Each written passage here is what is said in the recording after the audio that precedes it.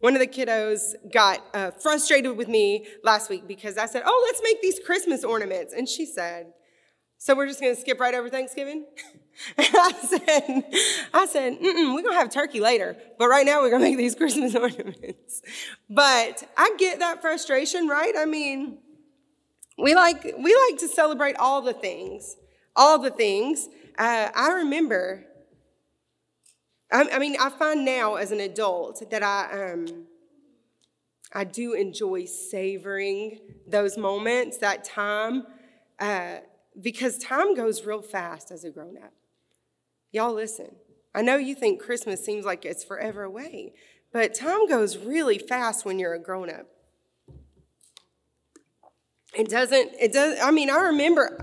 remember being a kid a long time ago that it seemed like Christmas would never get here. I thought, every day I was like, oh, the countdown is too much. But now as a grown-up, I'm like, if time could slow down just a little bit so I could do all the things that need to be done before Christmas, then that would be great. But I remember being a kid, and the closer we would get, the slower time would seem to move. It's like the second hand on that clock was like tick, tick, tick. And then finally it gets here. But as an adult, it seems like there's not enough hours in the days. Is that just me? Or no, you other adults feel that way? I just feel like time is zooming by, like it's a blur all the time. But Advent, this season, I especially find on Sundays, it is nice for me to be able to just take it in, right? Like just breathe it in, be in that moment, be in that place. Advent is a time of remembering and anticipating, right? The coming of Jesus. It is a time that we can anticipate the celebration of the coming of Jesus. In John, let me flip there. I have a lot of paper going on up here. In John chapter 12, I believe, we'll look at verse 46. It says, I have come into the world as a light, so that no one who believes in me should stay in darkness. That's Jesus saying that. It's in red letters in my Bible. I have come into the world as a light, so that no one who believes in me has to stay in darkness. That is what Advent is about. It is about celebrating who Jesus is and the coming of our Lord and our Savior. That anyone who believes, that means Jews and Gentiles, right? That means the smartest person on the planet or the least educated person on the planet. That means the saintliest saint and the biggest sinner. Anyone who believes. You don't have to stay in that darkness. If that's not cause to celebrate, I feel like we've all been in a time and a place in our lives where we felt like we didn't measure up, like we're not the same, right? Like I'm not on that level. I felt like that a lot. But Jesus tells me that if I believe, I don't have to stay in darkness. I don't have to live without hope. This Advent season, our theme is a thrill of hope. A thrill of hope. This week, when we were preparing for Thanksgiving and the meal, we didn't cook everything at our house, but I did cook some things. But I was excited. We had been on a little bit of a diet, and I just really wanted all the carbs. I wanted them all of the bread, all of the stuffing, all of the pie. I wanted all of it. And so on Thanksgiving morning, I woke up and my house already smelled like Thanksgiving because, I'd been cooking the day before. And I was like, oh, today's the day. I'm so excited. I had anticipated. I was waiting. I was so excited about this food. I was excited. And I can imagine that if we had woken up and it didn't smell at all like Thanksgiving in our house, and the day had progressed and we didn't have Thanksgiving food, how sad it would have been for me, right? I would have been sad. But I had this hope, because when I woke up, I could smell like the dressing and everything happening. I had this thrill, this anticipation. I was ready, right? I was ready. The day went on long, and I thought, are we ever going to eat? But we did, and we ate, right? And we feasted. We feasted. So today we're talking about a thrill of hope, and we're talking about this hope that came at last, this hope being Jesus, this hope being God speaking to his people. Will you pray with me? Father, we thank you this morning that we are not a people that live in hopelessness. We don't have to live in darkness anymore, because your son came and he is the light that gives life to all men. And so, Father, we are grateful this morning that we live on this side of Calvary, that we live on this side of the cross, that we do not have to live in hopelessness, but we can be a people of hope, and we can share that hope in our lives and in how we live our lives. And Father, I pray that this morning you will help us in our darkest moments to turn our attention to that hope that comes in Jesus Christ, that hope that is the promise of Jesus, Lord. We love you and we praise you and we thank you because you are who you say you are, and it's in Jesus' name we pray. Amen. So we're talking about these 4 Sundays. We will talk about Jesus, right? I wish we talk about Jesus every week, but we talk about Jesus, the Jesus that came to earth as a baby, and he brought hope to our darkness, right? He came to save. Today specifically, we are talking about this hope that has come at last. How Jesus, brought hope to a world that was dark. A world that was dark. At the beginning of when I stood up here, for a few seconds, I was silent. And it was weird, right? It's uncomfortable. It's uncomfortable when the person who stands up here is just quiet and staring at you. You're staring at me, anticipating that I'm going to say something to you. I'm staring at you, thinking, I wonder how awkward this is for them, because it's weird for me too, right? But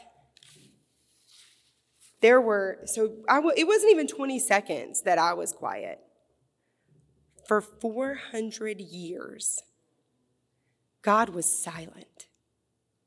When you go from the Old Testament, the book of Malachi, the last book there in the Old Testament, to the New Testament, it is a page turn for us, right? It is one page. And I think sometimes in my brain even, or a swipe if you're on your phone, it's quick. It is a page turn for us. For the Jews, it was 400 years of God not speaking. That's billions of seconds, like over 12 billion seconds. 10 seconds up here was weird. 12 billion seconds of God. Don't do that math, because I could be wrong. Of God not speaking. Of them waiting, anticipating. When is he going to speak? When is it going to happen? When are we going to hear? This is not one lifetime. This is lifetimes. This is generations. And we have read the Old Testament. We have seen, those of us especially who are doing Bible study on Tuesday nights, we've seen what happens when the Jews are waiting. They get antsy, right? And they start turning to the left and the right. They start doing things that they're not supposed to do. They start, let me learn from this religion. Let me learn from this culture. Let me glean from this. And God was silent. Many times in the Old Testament, God reprimands them and they turn around and, God, forgive us, and they move on. But for 400 years, God did not speak. He did not utter. 400 years of the Holy Spirit of people not being filled with the Holy Spirit. 400 years of, no burning bushes, no, meeting God on a mountaintop. 400 years. 1 page turn for us, 400 years for them. And I think in those moments, can you imagine the hopelessness? Can you imagine the darkness that they felt? After all of these years of prophetic words, God speaking to the prophets and the prophets speaking, and all of these years of these Jewish people seeing these miracles performed and these mighty works of God. And they saw it. I mean, the Red Sea, we know these things, right? They saw these things. And then silence. There was nothing. There was no word. I imagine they were discouraged. When I pray, I want to say I'm patient, but I'm probably not. And I would say that I'm probably not the only one. Because when we pray, we want to see results. We are results-oriented people. I mean, it's just who we are. We like it quick. I feel like if I ate a salad for lunch, I should lose 5 pounds today. But that is not always the case. Not ever the case. That is not the case. And I imagine that the Jews were used to God speaking to them.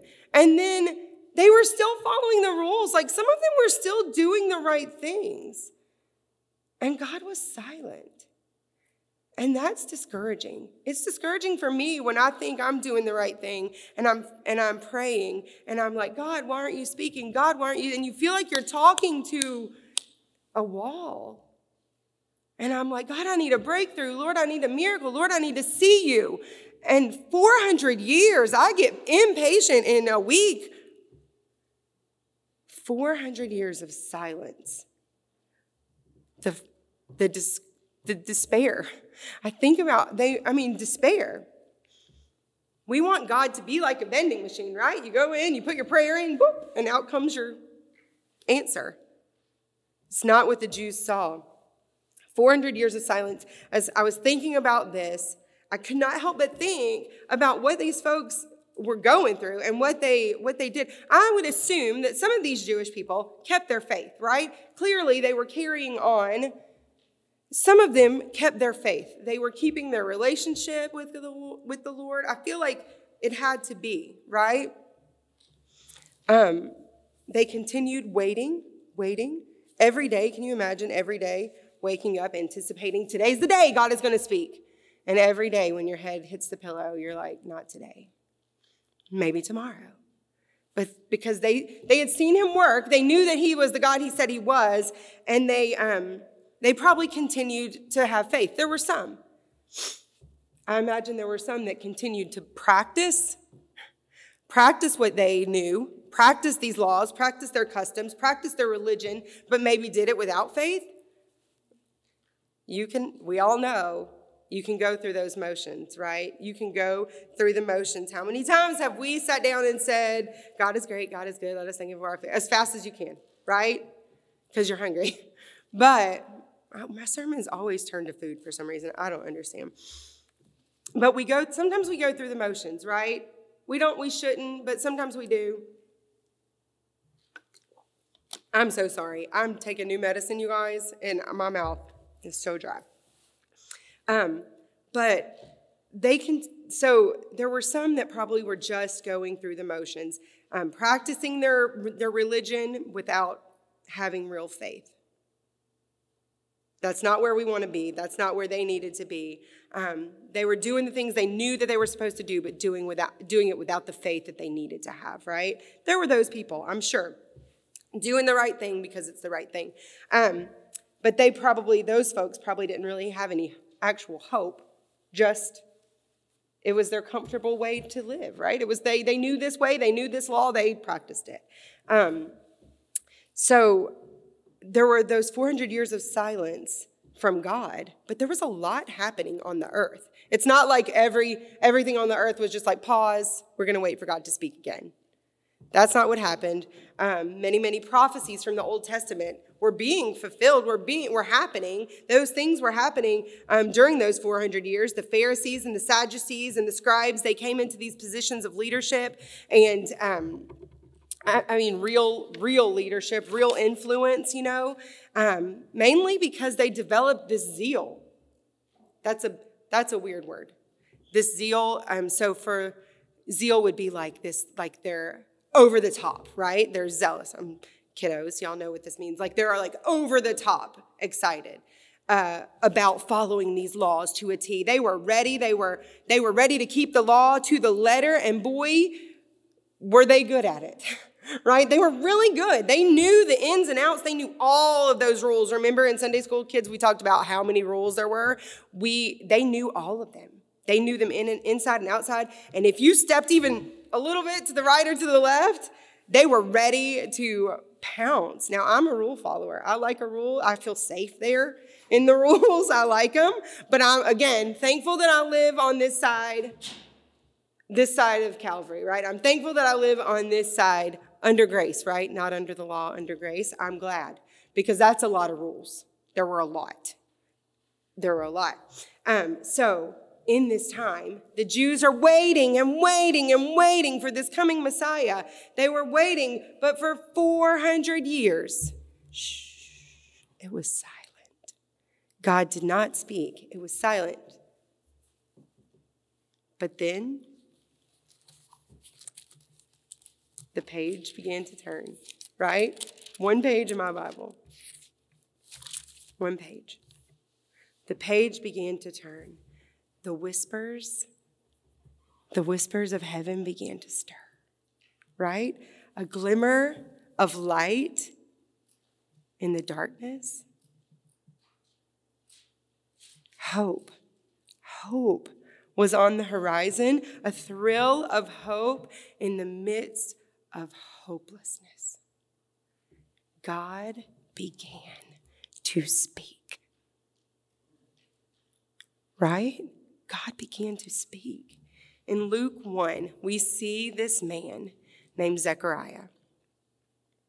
He was a priest in this tribe of priests, right? And so there's a lot of them. So maybe once in a priest's lifetime, were they the one who got to go into the Holy of Holies and burn that incense, right? Maybe once in their lifetime. This was not it's Tuesday, my day to go in and light the incense. That was not the way it worked. Maybe once in their lifetime. It was a big deal. Like it's an honor, right? To be able to do it. And so today was Zechariah's day. It was his moment. It was his time. And he's going in to the Holy of Holies to burn this incense, and it was his moment. So I feel like there's some anticipation there probably as well. And so remember, all of these years, silence, still doing the things that they're supposed to do, still following the law. It's Zechariah's turn to go in. And he's going to go in and light the incense, burn the incense. And so I'll mention also that we know in Luke chapter 1, you'll see that Zechariah is married to Elizabeth, and that's Mary's cousin. We talked about this morning in our Sunday school class. So married to Elizabeth, and they were advanced in age. They were old. They were advanced in age, older, right? And Elizabeth was barren. She could not have children. And in those days, today, if we said, oh, they don't have any kids, they can't have kids, we wouldn't think, oh, they must have done something real bad. But in those days, it was kind of like, oh, what have they done that they can't have kids? But God does point out to us in his word that Zechariah and Elizabeth were righteous in his sight. They were good. They were doing what they were supposed to do. They were following the law. They had a relationship with the Lord, right? They were in the right place. They were following what they were supposed to do. They just couldn't have kids. That's where they were. They were righteous, not being punished, just what it was. So back to that day. So it's Zechariah's turn. He goes in to the Holy of Holies to burn the incense. And an angel of the Lord appears to him and says, don't be afraid. Famous words, right? Don't be scared. I'm just here, an angel of the Lord. I'm just an angel of the Lord appearing to you. Don't be afraid. And he says, don't be afraid, but your wife is going to have a baby. God's heard your prayers, and your wife is going to be with child, and this child is going to be great in the sight of God, right? Not the promised Savior, but the one who's going to prepare the way. And Zechariah said, what? What? How is this possible? How are we doing that? It's not possible. And the angel of the Lord said, shh, hush your mouth. He said, you will be quiet, and you'll be quiet until this baby comes, right? The angel of the Lord said, shh. At that point, Zechariah's mouth was shut and silenced until the birth of his son, who is it? Not Jesus, John.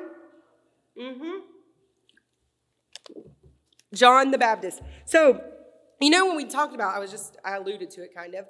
Angel of the Lord appears, and many, many, many times in the New Testament, an angel of the Lord appears, and they immediately say, don't be afraid. Don't be scared. Why? Maybe because they're big. I don't know. Maybe because they seem frightening. I don't know. I mean, it doesn't say an angel of the Lord appeared and it was a really scary angel. It doesn't say that in the Bible. It says an angel of the Lord appeared and said, don't be scared or don't be afraid. So I was thinking about these 400 years of silence and how the angel says, don't be scared. I'm here. Don't be afraid. And I thought maybe they were just so used to the silence that when an angel of the Lord appeared to them, it was scary because they were used to the quiet. Have you ever been sitting in a room that's quiet and like your phone rings and you're like, ugh! I mean, it's scary when you're taken off guard, when you are not expecting something and something happens, it's frightening. So maybe it's because they were big and scary, or maybe it was because they're just not, the Jewish people are not used to God speaking to them because it's been quiet for 400 years. So after 400 years of silence, the silence is broken. God is speaking. Either way it goes, God is on the move, right? He is on the move. That is exciting, a thrill of hope, one may say.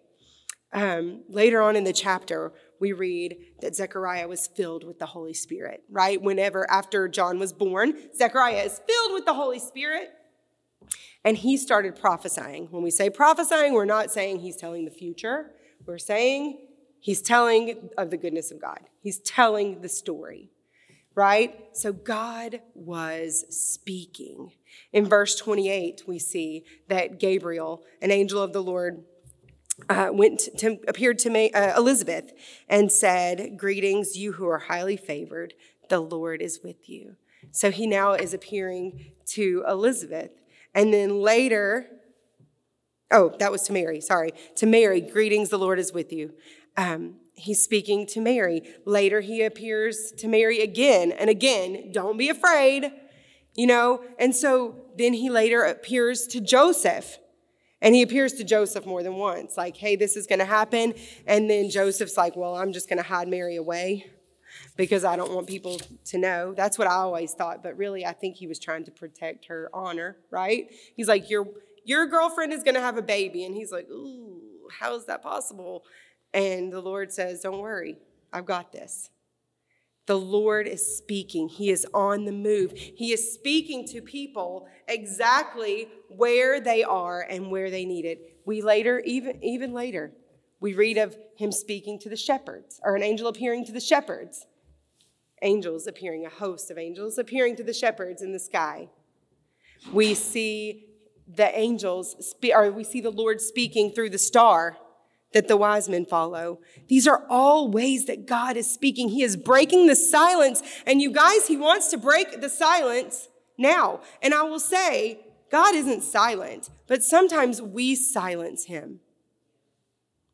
We make ourselves so busy.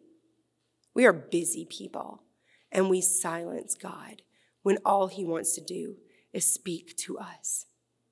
In all of those situations, in all of those circumstances, God appeared, God spoke in a way that was, that worked exactly for those people.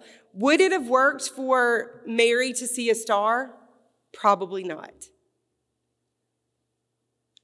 But God spoke to her in a way that worked for her. Would it have worked for the wise men to go into the Holy of Holies? No, they couldn't go in the Holy of Holies. So no, they couldn't have done it that way. God spoke to Zechariah. He spoke to Elizabeth. He spoke to Mary. He spoke to Joseph. He spoke to the shepherds, the wise men, exactly in the way that he needed to speak to them. And you guys, he is doing it for us today if we quiet ourselves and let him speak. He wants to speak to you. He wants to speak to me. He wants his message to be heard. God isn't silent anymore, but we are very good at covering up the voice of the Lord. I always say sometimes God speaks to me in a whisper, and he's like, Amber, Amber, Amber, Amber, like to get my attention. And sometimes he's like, Amber. Sometimes he does that, right? Sometimes he needs to, like I need to be like, boom, brick wall. Okay, I got you, Lord. I see what you're saying, and I'm doing it, right? And sometimes it's just that quiet little whisper. Hope in the midst of hopelessness. Have you ever felt hopeless? I felt afraid. I don't know if I've ever necessarily felt hopeless, thank the Lord, but I do think that happens to a lot of us, that we feel hopeless, like there's not a way out. God is speaking to you in your darkness, in that hopelessness. God is speaking, and he is saying, don't be afraid. Don't be afraid. I have a word for you. I have a word for you, and I have a word for what you are going to do. I have a plan. Isn't that nice to know that God has a plan? I don't always have a plan. Somebody will be like, what's the plan? And I'm like, let's just see what happens. God, thank the Lord. God is not that way. God is not that way at all. He spoke to Joseph, he spoke to Elizabeth, he spoke to Mary, he spoke to Zechariah in the way that worked for them, and he will do it for you. If you doubt that, you are doubting that God is who he says he is. You are doubting that God can do all things. Today we talked about that in our Sunday school class, that God can do anything. God can overcome the hopelessness, the darkness, the fear. He can do that. That is who God is. He was speaking then, and he is speaking now. Hope at last has come. That hope is Jesus, right? We learn that hope is Jesus. God was moving then. He is moving now. He was speaking then. He is speaking now. Hope at last.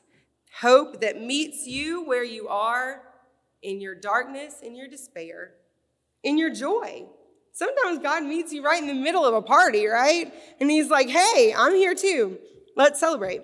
God will do what he says he will do, and he will do what it takes to be heard, right? He will do stars. He will do hosts of angels. He will do it. So how does this apply to us today? You're like, okay, no stars, no angels, no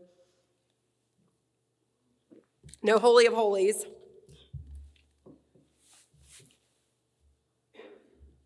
I don't want to say I dare you. That's a weird way to say it. I encourage you in the coming days to stop for a minute and let God meet you. You have to be open to it. Like if somebody comes to my house and knocks on the door, I have to open it, right? I don't have to open it, but I have to, if they are going to fellowship with me and I with them, then I have to invite them in, right? We had a wonderful core member in Sumter who used to always say, the Holy Spirit is a gentleman, right? He doesn't just barge in. God doesn't just barge in. He might stop you in your tracks and catch your attention, but you have to invite him in. You have to let him work. You have to let him lead you. You have to let him speak to you. My husband used to get really mad because I would say, he would start saying something, I'd say, shh. Sometimes I'll do that to God, I think. I'm like, shh, I'm busy, God. And God's like, oh, no, Oh, no, ma'am. No, ma'am. And so he speaks. He doesn't let much hinder him. He continues to speak. But it's my job to listen. It's our jobs to listen. I would encourage you in the next coming weeks to stop. We're busy. Stop. I've got this going on. Stop. Take a moment. Let's bask in the hope that is Jesus. Let's anticipate that thrill, that hope that is coming. Jesus, let's celebrate the coming of our Lord and Savior. You guys, this is a reason to celebrate. After 400 years of silence, the Lord spoke. And he continues to speak. If only we will listen. What if Zechariah had shut that angel down right then and said, this isn't God. I'm hallucinating. God speaks. We have to be ready. Zechariah was righteous in the sight of God, which is why God spoke to Zechariah. Mary was righteous in the sight of God, which is why God chose Mary.